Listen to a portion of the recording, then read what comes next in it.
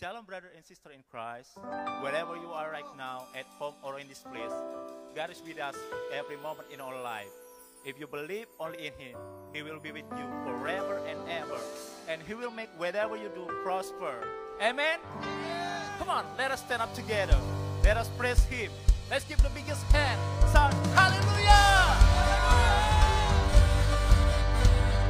Whoa, oh, oh.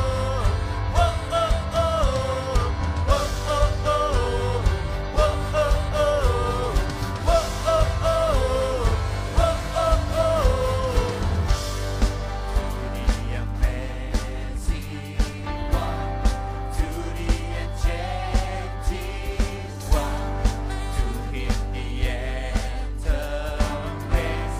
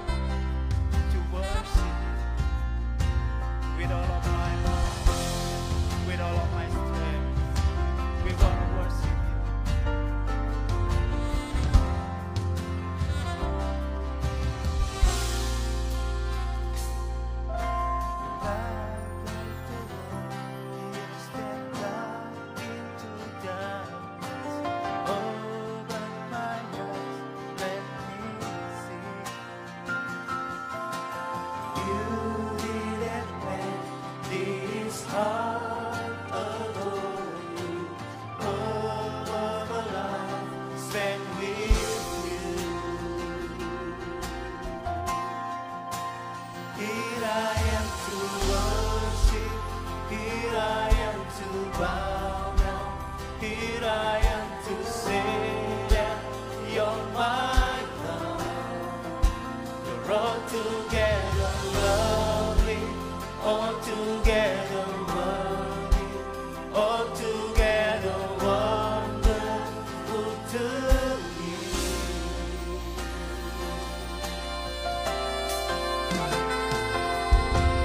King of all days, also highly exalted, glorious in heaven above. Humbly you came to the earth you created, all for love's sake became. Here I am to worship, here I am to bow down, here I am to say that you're my God. You're altogether lovely, altogether worthy, altogether wonderful to me.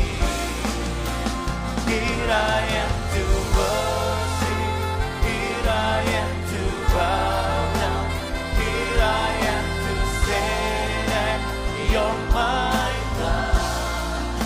You're altogether lovely, altogether worthy, altogether wonderful to me.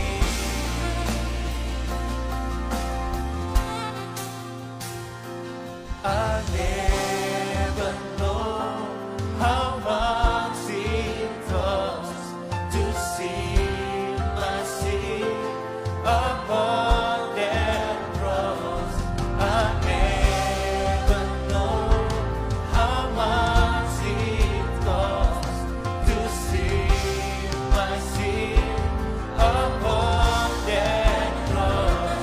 I never know how much it costs to see my sin upon that cross. I never know how much it costs to see my sin upon that cross. Here I am to worship, here I am to bow down, here I am to say that you're my God.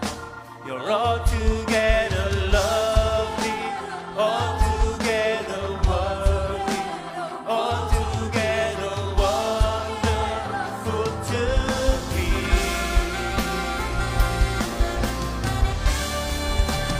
Here I am to worship, here I am to bow down, here I am to say that you're my God. You're altogether lovely, altogether worthy, altogether wonderful to me.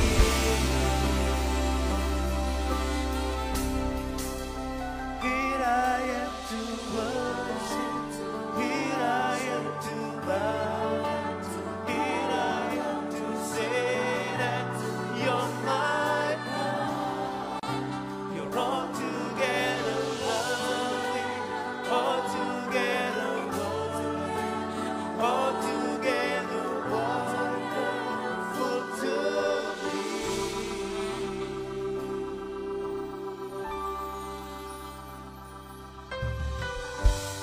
Come on, lift up our hand. Worship Him. Because Jesus is worthy to be worshipped.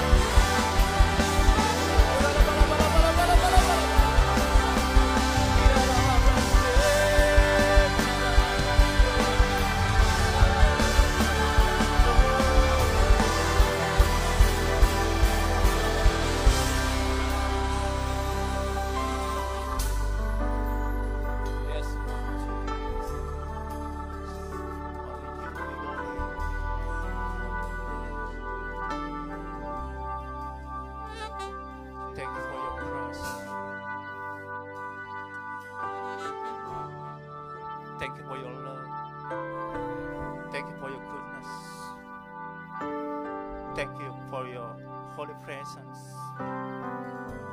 upon to all of us. Thank you, Lord. Thank you. Here we are. Here our heart. We dedicated our life only unto you.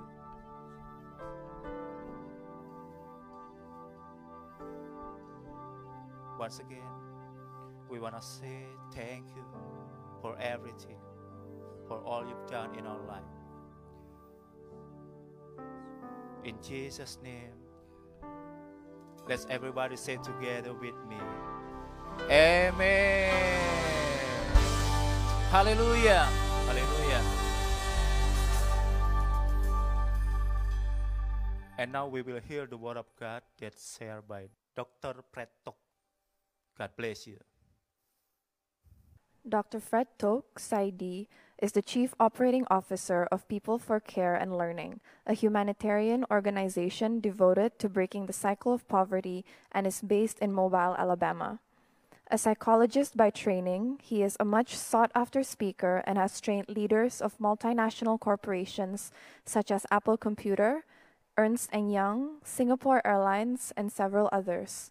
A former adjunct professor at the Nanyang Technological University and the University of Malaysia Faculty of Medicine, Dr. Tok is also a TEDx speaker.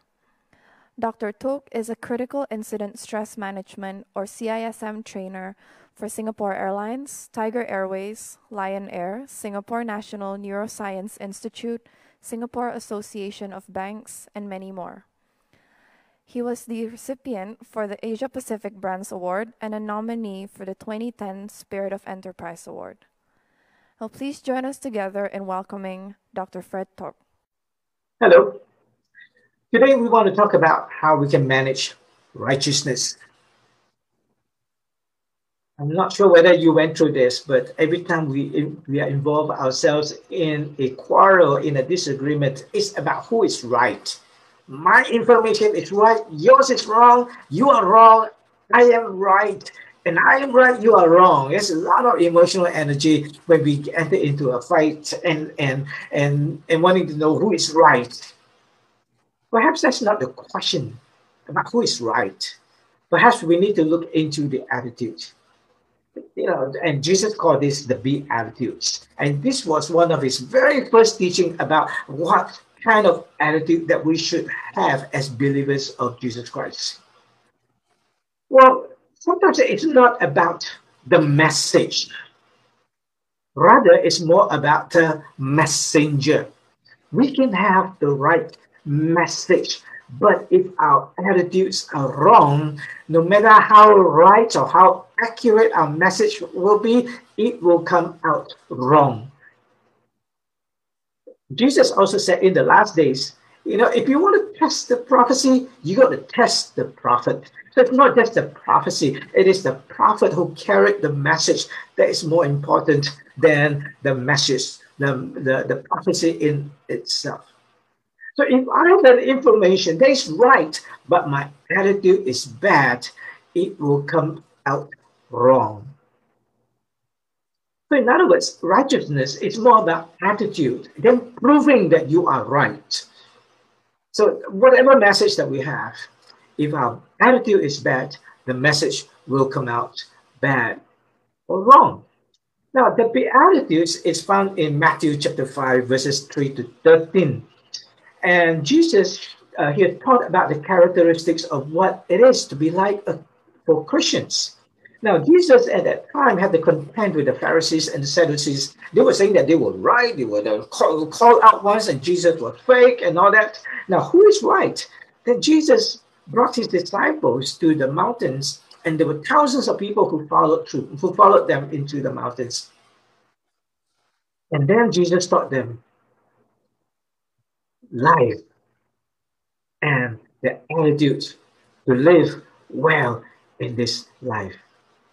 The Pharisees claimed to be right. They also claim to be righteous. But is their attitude incongruent with the message? So Now, bearing this context, this background, Jesus then began to teach his disciples what is it like to have the right attitude so that you can enjoy your freedom in this world. And so Jesus taught them 7 characteristics of the Beatitudes, and each one of them built upon another. You cannot have the third without the first and the second. You cannot have the fourth without the third, the second, and the first attitudes. And we got to go through one at a time and build it up. Because if we want to build the tree good and to produce good fruits, we must have good roots. And Jesus started off with, blessed are the poor in spirit, for theirs is the kingdom of heaven. It's so important. When you're poor in the spirit, you have the kingdom of heaven.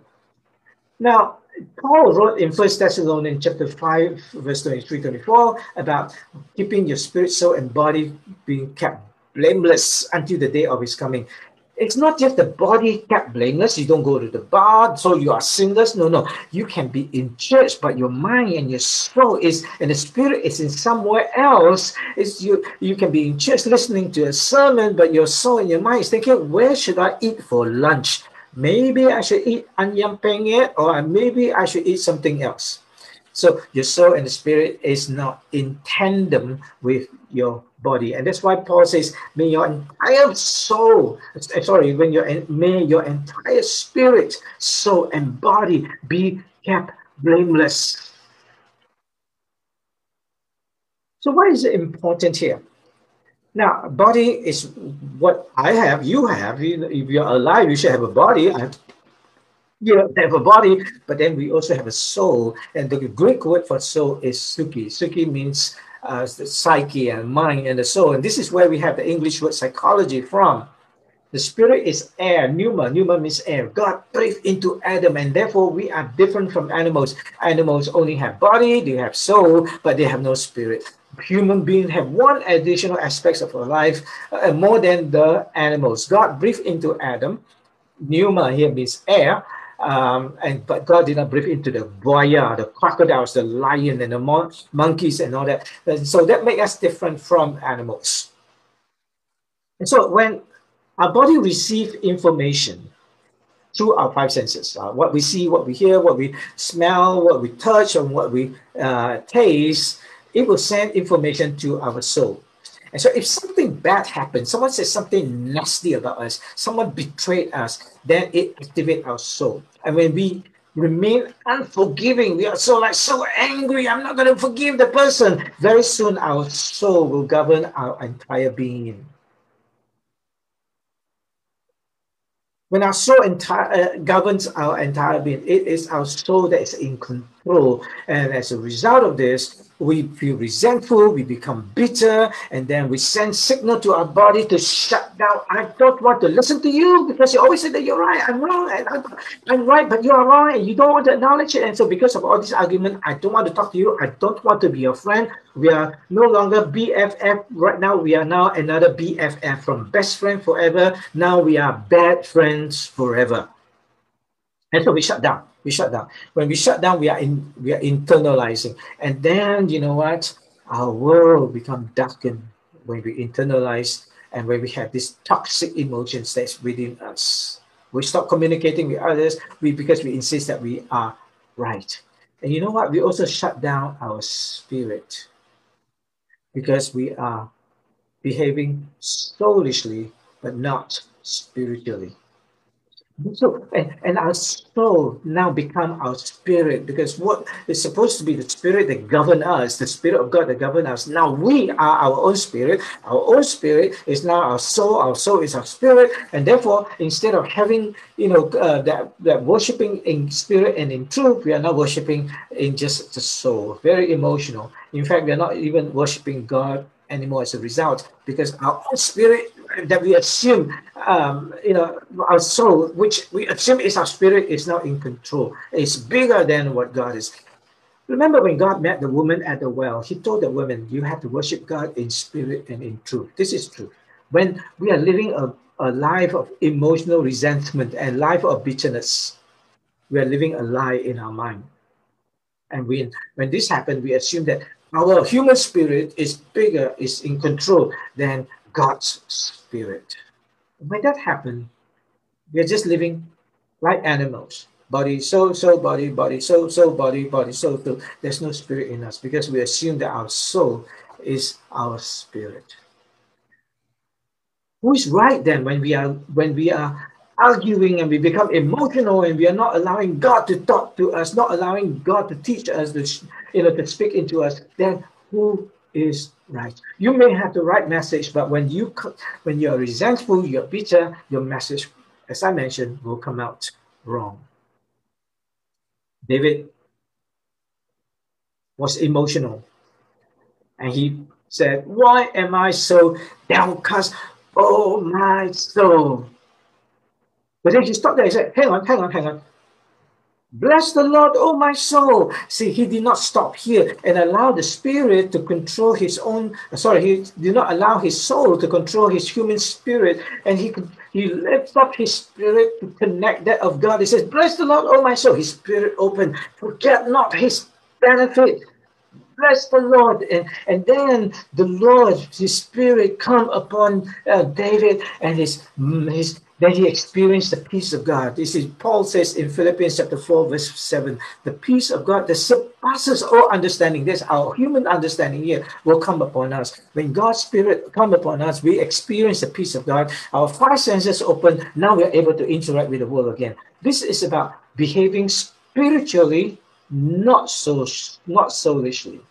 But we can only experience spiritual when we can only live spiritually when our human spirit is poor. That means we allow God to come in more than our spirit. Allow the spirit of God to be more in control than the human spirit. Blessed are those who are poor in spirit, for theirs is the kingdom of heaven. Because once you surrender the human spirit and the human soul to God, you know what? You have the kingdom of heaven. But when you are on your own, you are on your own. You will always be so rich. If you want to plant a good tree, good fruit comes from good root. And that's why Jesus starts with a good root, that you surrender your spirit to God, and then God, you will receive the kingdom of heaven. When you don't surrender your spirit to God, so that God is in control of your life, then you are on your own. Then the fruit will be determined by your own spirit. If it's emotional, if it's unforgiveness, if it's resentful, if it is bitterness, then you have resentful fruit, you have bitter fruit. So it starts from here. You cannot have the rest of the attitudes without first recognizing that God is in control of your spirit. Then he went on to say, blessed are those they mourn. Blessed are they who mourn, for they shall be comforted. Now, mourning doesn't mean that you go through a period of grief, you lost loved ones and all that. Here he talks about the mourning of our sin, the mourning of our past, the mourning of the sense of betrayal by others. We surrender our emotional pain to God, and then he will comfort us. We don't do it ourselves. We don't take revenge. We don't be vindictive. We allow God to comfort us. Blessed are those who mourn. You see, when we are unforgiving, we are resentful, we are bitter, our world is darkened, as I mentioned, because we are controlled by our soul. So sometimes we need to surrender our pain, the sense of betrayal by a good friend of ours, from BFF to BFF, from best friends forever to bad friends forever. No. Let God comfort us. We surrender. Sometimes it could be our sin of our past. We cannot let go this behavior, and we are unable to let God take charge of these habits. If we confess our sin, God is gracious and he is willing to forgive us and forget about our past sin. And so we need to forgive others so that we can be forgiven. Once we're able to do this, and then we allow God to comfort us, we mourn about the pain that we go through. We mourn about our sinful nature. We are remorseful. And you know what? When we are able to forgive, we surrender it to God, we can experience our freedom from our past. And the light, the sky brightens again, and we live in the light once again. So remember, good fruit, good root. So the two roots that Jesus planted for us, in order for us to have good fruit, is number one, to be poor in spirit. Number two, to be able to mourn, to confess, to let go, to forgive. So that we don't let that, pain, we don't let the sin, to control us. Because if we want to have a good fruit in our tree, we want to have a healthy tree, these two must be in our root system. We must change and correct. Hey, it's no longer the human spirit that is in control. It's no longer about the past sin, the past pain that is in control. But God has comforted us, and God is in control of our spirit. Only then we can now say we are meek. He said, "Blessed are the meek, for they shall inherit the earth." You see, here, poor in spirit, you have the kingdom of heaven. But when you are meek, you can inherit the earth. You see, that's a promise of God. When you surrender your life to God, when you let go of your past, when you let go of your pain and your miseries and allow God to comfort you, then you can enjoy what's here on earth. You cannot enjoy this world and life when you are still, rich in your own human spirit and poor in the spirit of God. So you must reverse that. Poor in your own human spirit, rich in the spirit of God, allowing God to comfort you rather than continue to be vindictive, being vengeful. Then we can inherit the earth. It's very important because it builds upon each other. Now, to be meek means to be quietly confident. It means you are confident, but you are chill about it. You're cool about it. You're not going to tell everybody, hey, me, confident, me, confident, me. No, that's not what it is. You know you're confident, but you don't have to show off. But if we are not poor in our human spirit, we are not mournful about our past, we're still full of ourselves here, then it's hard to be meek. Meek also means to be humble. That means you have the strength, but it's under control. But when you are unable to resolve this, that means you always want to prove that you are right and everybody is wrong. And I know everything more than everything else. So when show me a proud person who wants to be on top, very combative, and put people down, the chances are the root system is not corrected yet. Blessed are the meek, because out of this tree here, poor in spirit, mournful, then you are able to establish that, the meekness. Meekness is not to let people step over you. It's to know that you are in control, but you don't have to show off. Now, only then, Jesus said, you have to hunger and you have to thirst for righteousness, for they shall be satisfied. See, if we don't correct our root system is still bitter, it's still painful, it's still full of ourselves, and we are so proud of ourselves, and God is not in us, then what is righteousness?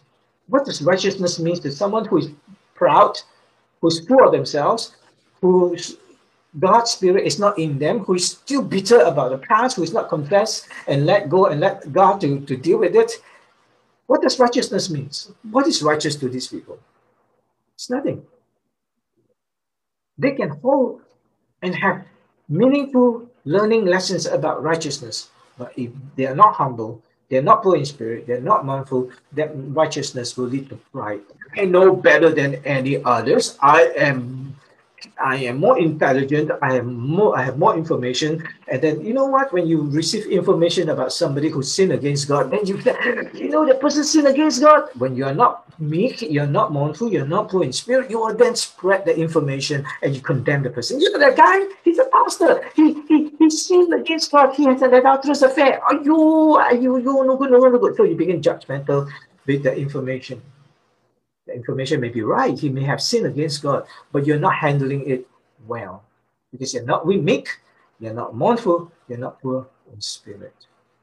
So Jesus said, hey, righteousness is something that you got to hunger and thirsting for. Sometimes we pick and choose what is right. Okay, when I'm hungry, I eat. When I'm not hungry, I don't eat. No, Righteousness is something that you have to keep pursuing.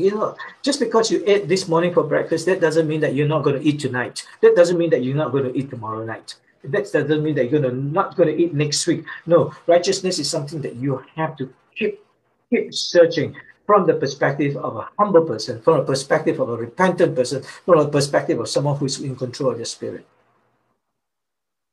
Are you hungry? Are you thirsty? That's a question that we have to ask ourselves. Are you hungry? Are you thirsty for righteousness? See, humanly speaking, physically speaking, if we are not hungry or thirsty, number one, it could be that we are taking too much junk food, too much of this junk food. We snack all the time. We take all this rubbish and put into our bodies, and therefore when dinner comes, we're not hungry. Maybe it's the same thing spiritually. We're taking all the junk food. We watch Netflix. We watch all these junk things, on internet, and we stalk people on Facebook. We judge people. We snack. That means we're not hungry for God's righteousness anymore. When this is happening, that means we're not meek. We're not mournful. We're not good.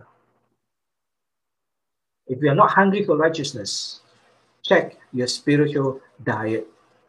It could also be, when this thing happens, it could be that, we are not poor in spirit, we're not mournful, we are not meek, and therefore we will look for things, information to feed us, not the righteousness of God. When you're not hungry, it could be because something is not right with your mind. When we're anxious, when the person is depressed, when they are going through emotional problem, food is not something that they want to entertain. They lost their appetite.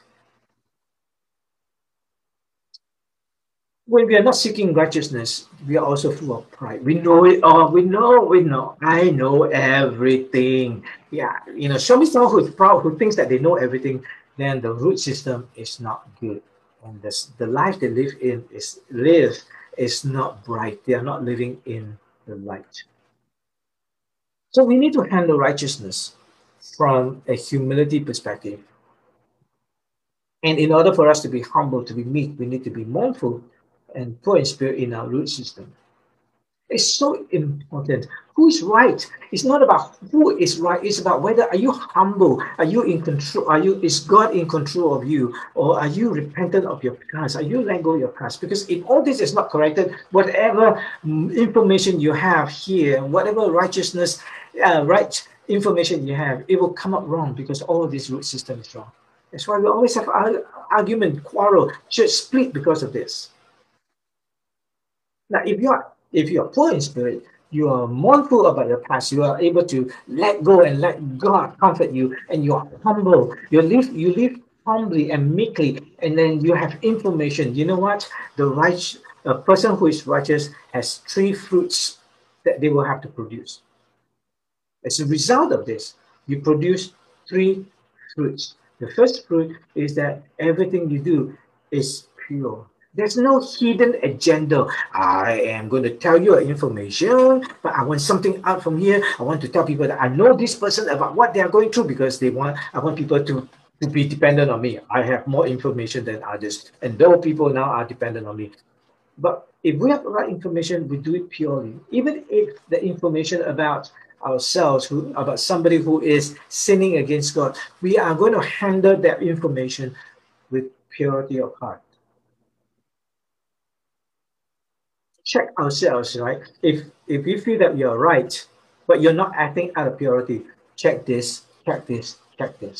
Because purity is one of the first fruits of righteousness. The second fruit of righteousness, mercifulness. Blessed are those who show mercy, for they shall be shown mercy. If you want God to be merciful towards you, you got to be merciful towards us. A person is never merciful if they are proud. A person will always be vengeful, will always condemn others because they're proud and their system in the root is not healthy. See, when we are healthy in the root, we act out the right characteristics of what it meant to be meek. And so whatever information that we have, we act up with purity, we act with mercifulness. Even if it is a person who's supposed to be a man of God or a woman of God, but they make a mistake, we're not ready to condemn them. Our job is the third fruit, to be a peacemaker. These three are our fruits. We are not called to be troublemakers. The troublemakers are people who think that they are right in their own mind, and therefore they go out and create trouble for others.